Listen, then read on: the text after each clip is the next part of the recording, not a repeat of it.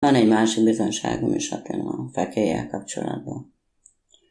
Velünk megtörtént a családunkban. A férjem nem hallgatván rám, nem hallgatván Istenre. Beoltatta magát. Megkapta a második oltást. Kiderült, hogy mind a két lányom beoltatta magát. Vakcinakártyájuk is van.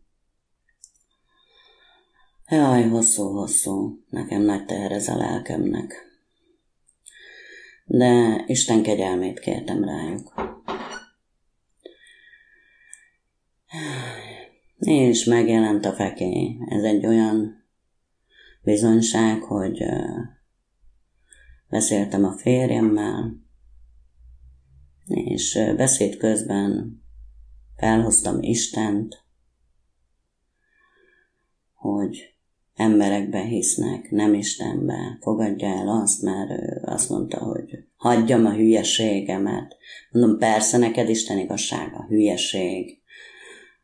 Neked csak az emberigazság számít.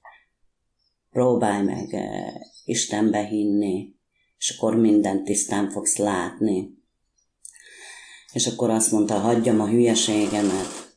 Na, akkor mondtam neki, hogy gondolkozzál el magadon is, fogadd el azt, hogy én Isten szerinti módon élek. Én elfogadtam azt, hogy te ember szerinti módon élsz.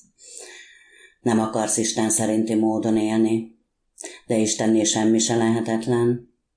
Úgyhogy te is fogsz hinni Istenben, én ezt tudom, be fogod fogadni a szívedben. És nem beszéltem vele, nem hívtam 3-4 nap, nem tudom már pontosan neked megmondani. Nem volt bennem harag, én csak hagytam időt a férjemnek elgondolkodni. És 4 nap után felhívtam, és láttam rajta, hogy valami nincs jól. És én éreztem a beszédében, hogy ilyen félve mondta el nekem, hogy egy tojás nagyságú kelés jött ki a nyakán, de nem elég hozzá, hogy a nyakán, hanem még a hóna alatt is. Ez 4 nap alatt még nem beszéltünk, mikor ellenkezett velem, hogy hagyjam a hülyeséget, Istenről beszédet.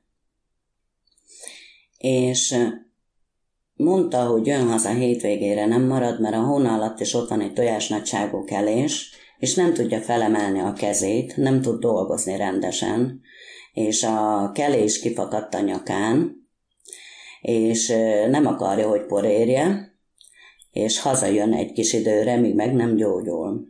Mondtam neki, gyere haza szívem. Én akkor nem beszéltem neki Istenről, hanem imádkoztam érte, kértem Isten kegyelmét, és rá 2 nap múlva, mire hazajött, a hóna alól eltűnt a nagy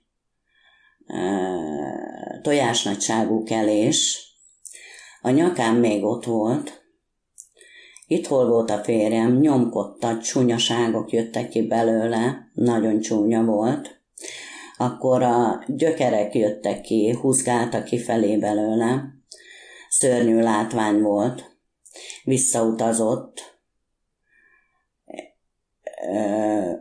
és már magyarban voltam, amikor felhívott, kérdeztem tőle, hogy van a nyakad, azt mondta, még sehogy. És mondta, hogy olyan lyuk van már a kelés helyén, nincs begyógyulva, hogy már az ujja belefér a sok nyomkodástól, nem tud kijönni a gyökerem.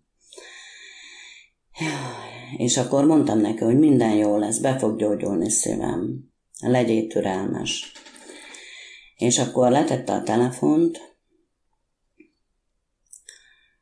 és imádkoztam érte, mindig imádkozok érte, kérem Isten kegyelmét, hogy gyógyulást adjon neki, hogy bármit tett, bocsásson meg neki, bocsássa meg bűneit.